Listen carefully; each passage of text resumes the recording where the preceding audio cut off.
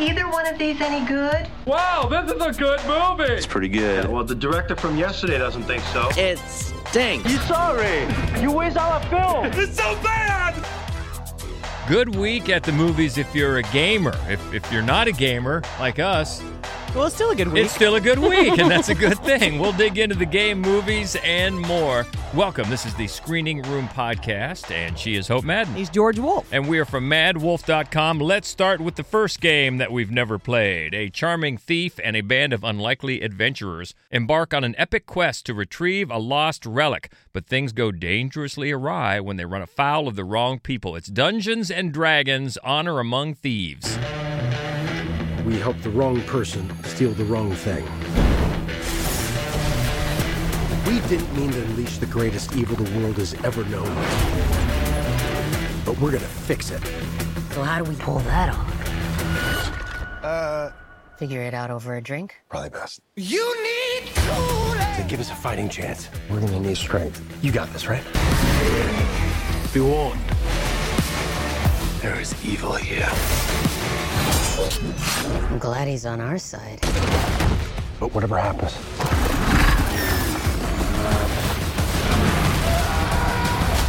we'll be ready.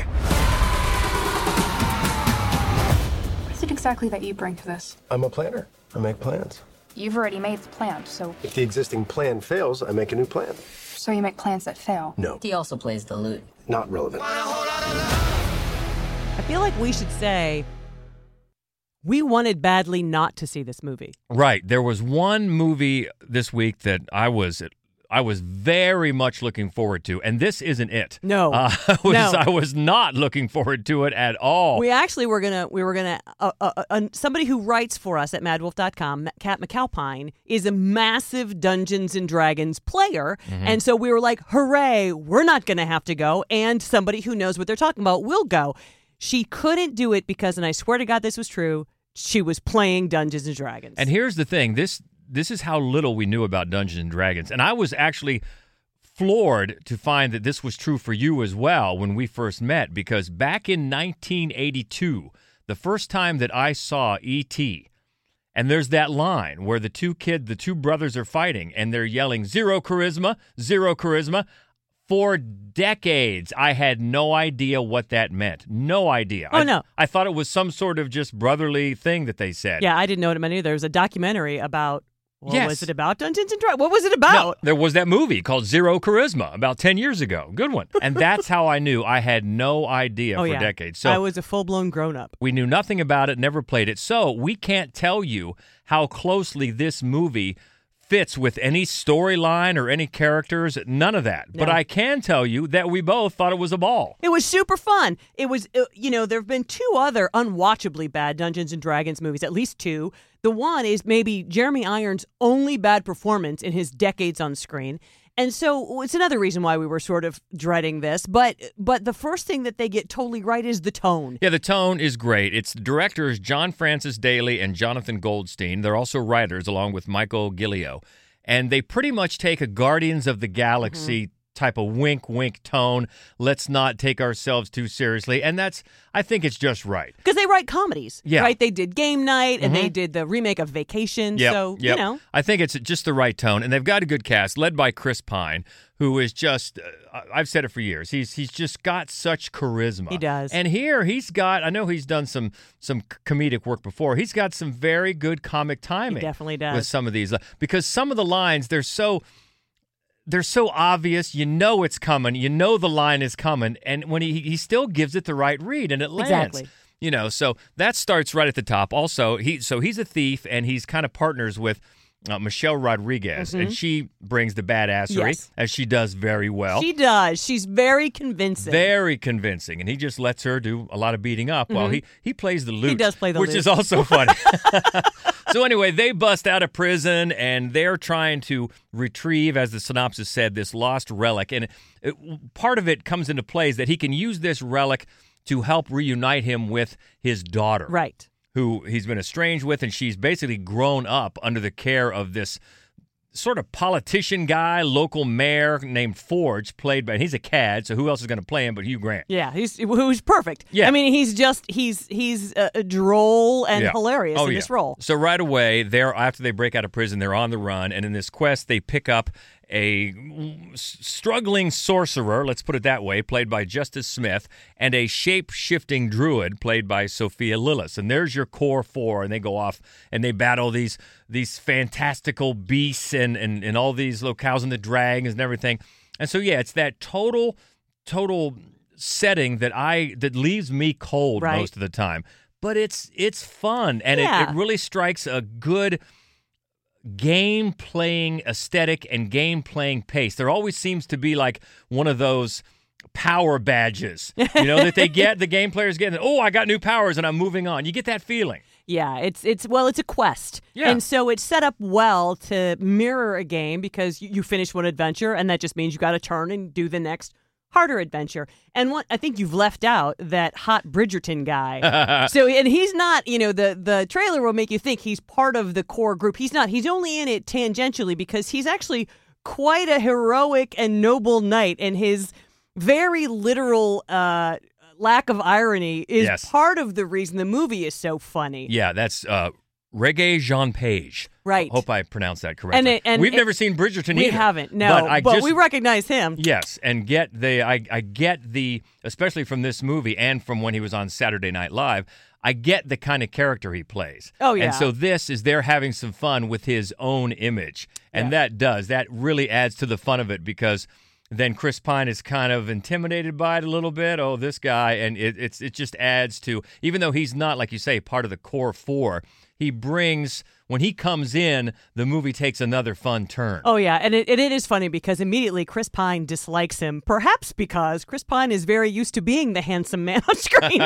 So it's funny. No, and I think that all of the characters have a great, he and Michelle Rodriguez have a great, comfortable, lived-in kind of a relationship, a camaraderie that really comes across on screen, too. Yeah, the whole thing, there's just the vibe, like we've said before, is just right. Yes, it's going to remind you of Guardians of the Galaxy, that sort of thing, that sort of camaraderie and knowing vibe. But I think it's to do it any other way, I think would have been a mistake. Well, especially for these filmmakers, because you point out what their resume is and how they're sort of their comfort zone. But they really just hit it. We haven't talked yet to any really hardcore D&D fans of what they think. I would assume that they would like it, but I don't know. I don't know. If it strays too far, I don't know. But all the buzz I'm hearing about it is nothing but positive, and I'm sure they have more movies in mind for as a franchise thing. And I could definitely be on board because this was surprisingly fun, and only surprising because how much we didn't think it was going to be. Right.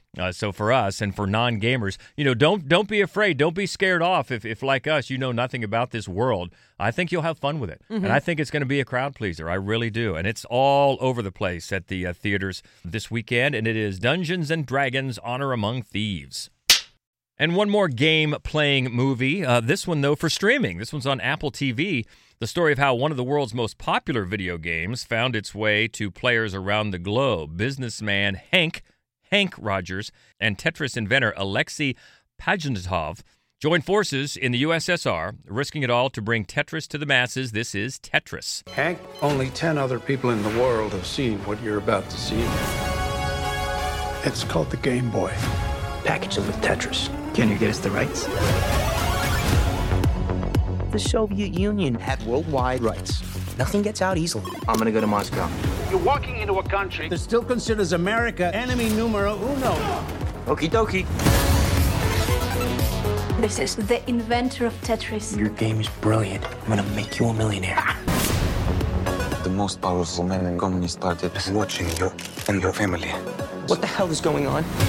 They're lying. Everybody's lying. Go home! The cavalry is coming. We don't have time. I have a plan. Not too bad. This movie is nuts. I would, in a million years, never have guessed. Right, because this one, when you say it's a game movie, it is, but it's not. Don't think of it as this one is built around playing a game. This goes behind... Because it's Tetris. Right. So, I mean, it would be very hard to scenes. turn that into a movie. People love the game, though, I guess. This is another one that I've never played. But there's no characters. It's just but who falling knows? bricks. We don't know. It's the game world. We don't know. But I had heard of it. I just never I just never played it. And this takes us back to the late 80s when the game was first invented by this Russian worker bee on his off time, just as some fun, some project. And then next thing you know, this game sales rep, Hank, played by Taron Egerton, who's great again, sees it at a trade show and just immediately he thinks it is the perfect game and he wants to get the rights. He sees a gold mine and he goes off and just bets his house, all his fortunes, his future, his professional life on this game. And it turns into an incredible globe-trotting tale of intrigue and the Cold War espionage and the KGB and corporate backstabbing and holy crap. I mean, they says it's based on a true story. So some of it, I'm sure, is fictionalized, but still, if even part of this is true, it's nuts. It's nuts. It's just nuts, and it's fun to follow as Egerton creates this great character he's a shoot from the hip guy. He's always got a pitch. He's a salesman. He likes to wear cowboy boots with his suits, and he's got that sort of reputation that he's just going to go into Russia and just try to talk to these people. Like, what?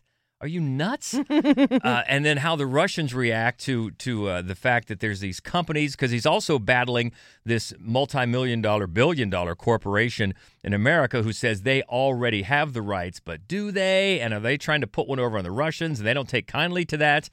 So it's just a crazy story, but it's really engaging and fun. I wouldn't call this a comedy, but they do get some funny scenes in, especially when he's over in Russia, and the head of this one big Russian company has all the players in different rooms in the office building and is going from one room to one room, playing them all against each other. And the guy that plays the Russian businessman is just having just deadpan delight with it all, an actor named Oleg Stefan, and he's great, too. So there is some fun about it, but it's just such an engaging story, even if at the very end it becomes, it doesn't ruin it, but it becomes pretty tidy, pretty idealistic. And then the very end, you're wondering if Ben Affleck and his crew get a credit because it's so close to Argo. Huh.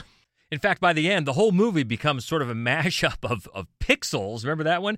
With Argo, because it's often presented in game-playing mode. There's pixelated frames, and you get that throwback 16-bit kind of feel to some of the segments as they're going along a chase, when they're chasing on maybe a car chase and the car will smash into something and it'll get pixelated. So it's got this weird sort of Pixels meets Argo vibe because it becomes this tense story at the end and how these people are going to turn out. And I guess the difference with Argo is most of us knew how that was going to turn out before we saw the movie. We don't really know about this one.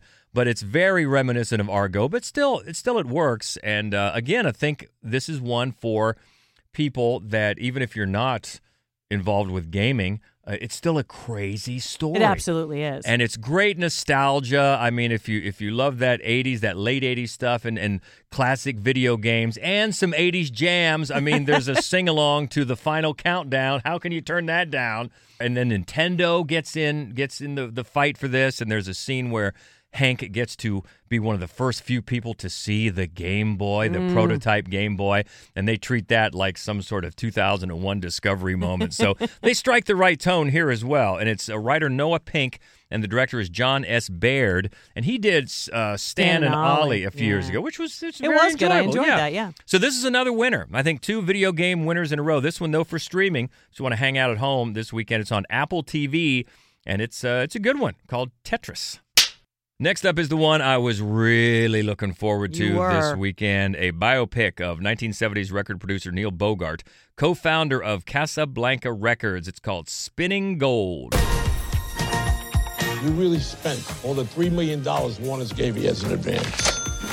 Actually, I spent $4 million. Just another day at the office. They love them when they see them. So why the hell can't we get them to buy their records? Donna's not selling anywhere? I believed in Donna. And I knew what she could be. You're going head-to-head with Berry Gordy himself. This may be Casablanca's last chance. Lift off. Let's go. Every single bit of it. True story. Yeah, this movie had your name written all over it. It did, because you have to be a record nerd like me back in the late 70s to know who Neil Bogart was. I knew his name right away. I had a bunch of Casablanca records and albums. They were huge back in the day. And this was the story, his story, and he has a very interesting story. And it was written and directed by Timothy Scott Bogart, yes, his son. And I was just so disappointed because it's really terrible. It's it's a mess. It's just a mess. Starting with the fact that all this music, all this great music, and I'm talking about Gladys Knight and Bill Withers and Parliament Funkadelic and Kiss and just go all of that Donna music. Summer. Donna Summer. I want to hear it. I want to hear it pumping loud. We hear it, but it's not the real songs. No. It's recreated by the actors playing these parts. Nothing wrong with their voices. And some of them, I know Jason Derulo plays Ron Isley. Wiz Khalifa plays George Clinton. And then there's some others that I know have had some success that I'm just not aware of that play Donna Summer and Gladys Knight. Great voices, but it's not the same No, it's thing. not Gladys Knight. It's not Bill Withers. Yeah. And that's what you want to hear. It's what you want to hear, especially when he crafts this movie as sort of like a greatest hits album. Look at this. Look at all of these songs he was involved with. Boom, boom, boom, boom, boom. I want to hear those songs. Right. And then with Kiss, I understand, right away when you see Kiss in the makeup, you realize that's not the real makeup. I think there's probably some trademark issues. Sure. I think Kiss owns that makeup. Okay, fine, I get it.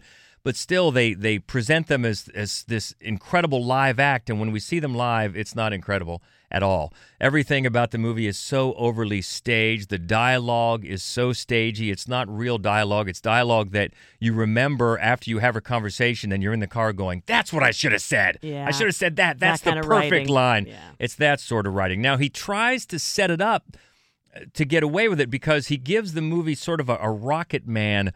He wants to do a Rocket Man thing, a fantastical, break the fourth wall. Maybe I'm telling the truth. Maybe I'm not. Maybe I'm playing fast and loose with the timeline. Okay, I can get that, except the fact that people came to Rocket Man knowing who Elton John was. Right. Very few people know who Neil Bogart was. Right. And you don't know why is he worthy of this sort of treatment. He tries to tell you, and nothing against the guy's story. I mean, he clearly thinks his dad was an incredible guy, and he has an incredible story. He does. It's worth telling. It should have been a documentary. Right. Because he turns his dad into a Forrest Gump kind of guy who had was involved in every certain little aspect, famous aspect of a song. You from the woo-woos and Midnight Train to Georgia. Oh, he's responsible for that. True or not, it's just after a while you're like, this guy, come on, it's not like a real character here. So as it just went on, it's really a mess, and it's a shame because I was so looking forward to this. I wanted this to work so much, and I still think the guy's life is worthy of a documentary. I mean, make it real. Right. Make it real. And Can you imagine the soundtrack of that documentary? Make it real, and I will watch that too. But this was just really just an incredible disappointment, especially if you're like me and maybe this era right there, mid to late 70s, even 73, 74 to 79 is your sweet spot. Yeah, I mean, it's really a shame because it could have been something that you crank up while you're watching it, but it's just all over the place and a big disappointment. And Neil Bogart is played by Jeremy Jordan, he's done a lot of TV acting. I'm not familiar with him. He was in the TV show Smash, so some musical stuff there. Really not that familiar with him, but you'll recognize Michelle Monaghan is in this, Jason Isaacs, Dan Fogler. So you'll see a couple of people there. Michael Ian Black in a ridiculously fake mustache. Jay Farrow. Yeah. Love to see Jay Farrow. He plays one of the record guys, and Chris Redd plays legendary DJ Frankie Crocker. So you'll see some faces, and there's talent in the cast. There is. It's just it's the mess of a story. Out in theaters this weekend called Spinning Gold.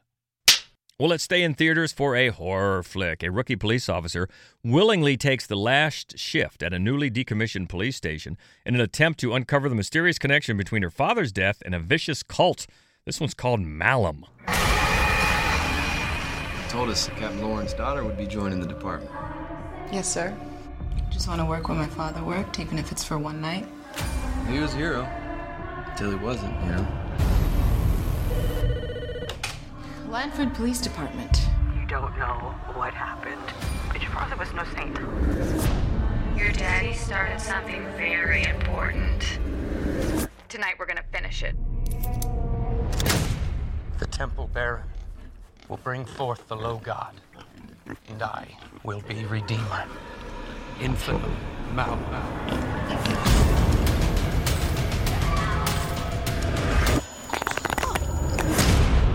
Writer-director Anthony DiBlasi sort of revisits his 2014 film Last Shift, which was a gem of a low-budget indie horror film. I know a lot of people are looking forward to this movie because of that movie. Yeah, and I think that you will be surprised and happy because what he does with this movie, I mean, it's not as if it's not like he pumped, $800 million more in it. It doesn't get bigger. It still has that claustrophobic feel. Essentially, the story is, the story is Assault on Precinct 13 plus The Shining if you just smear it all up with Helter Skelter. Okay.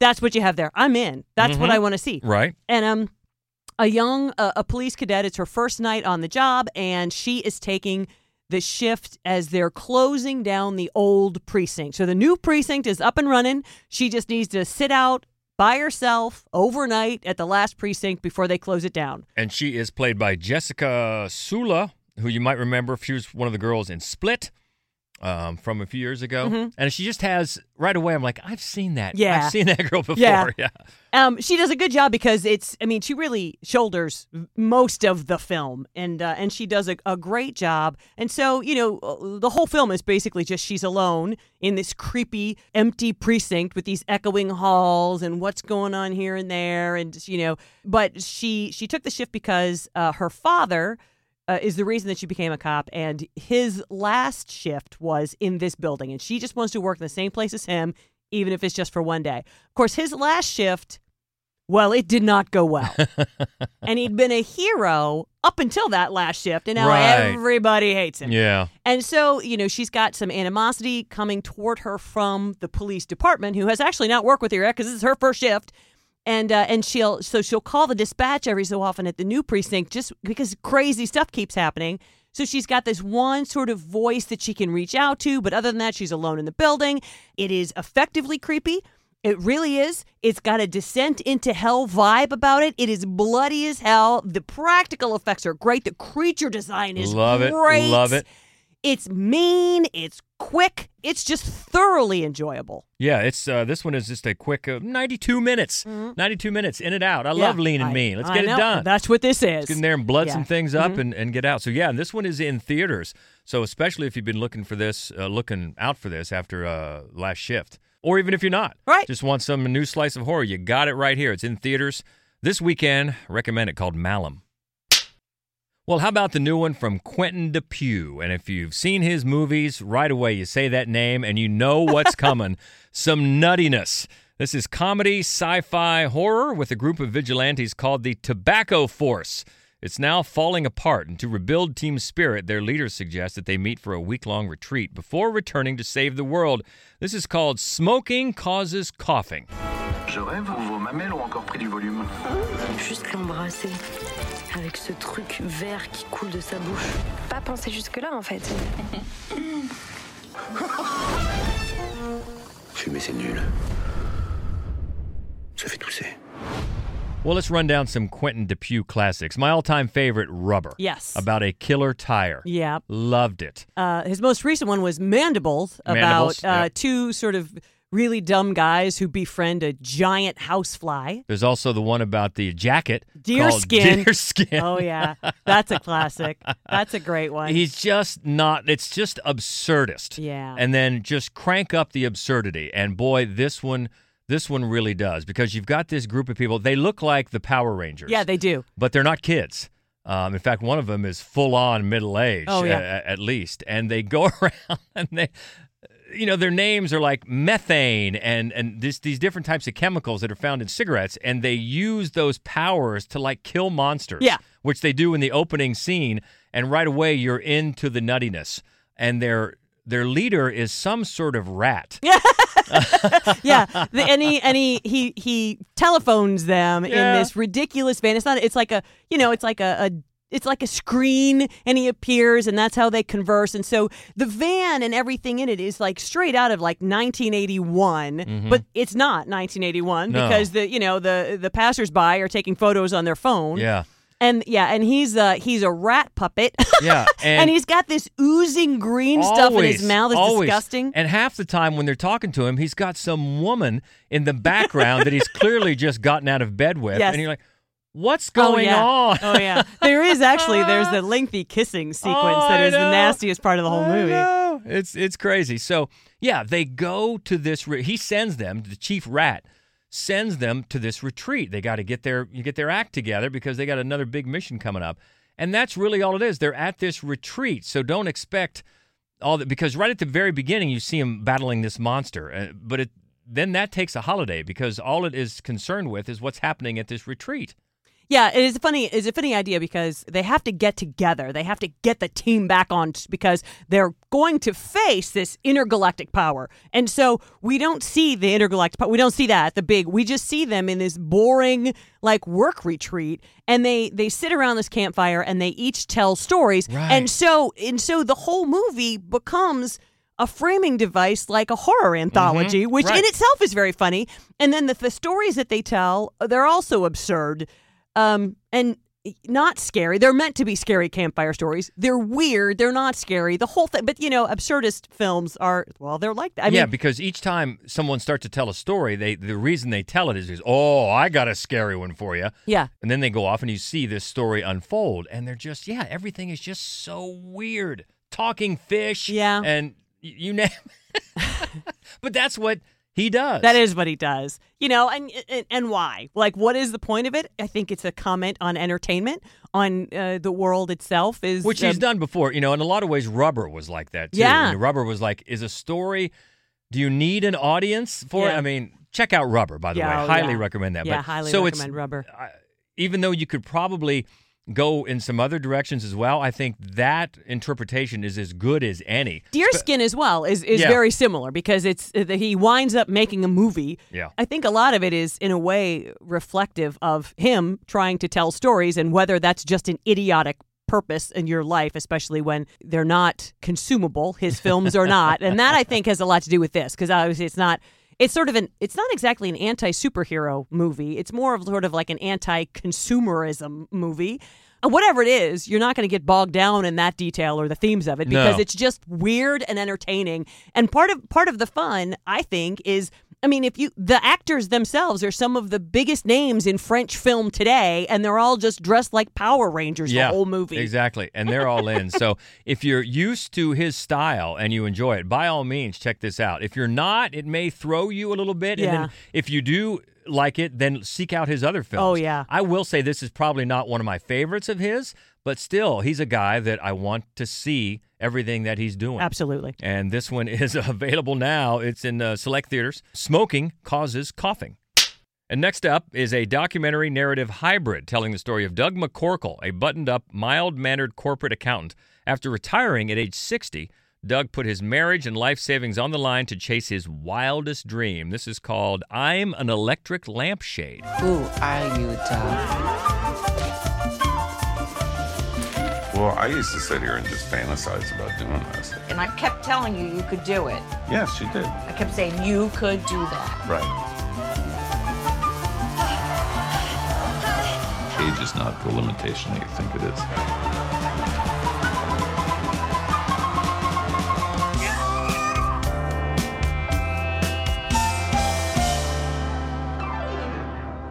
Who doesn't look much like a corporate accountant anymore?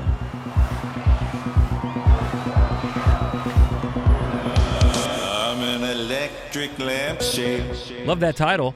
Conjures up a lot, and this is from writer-director John Clayton Doyle. Yeah, so a documentary narrative hybrid. So this guy's a real guy. He is and a real it's a guy. real story. Yes, it is.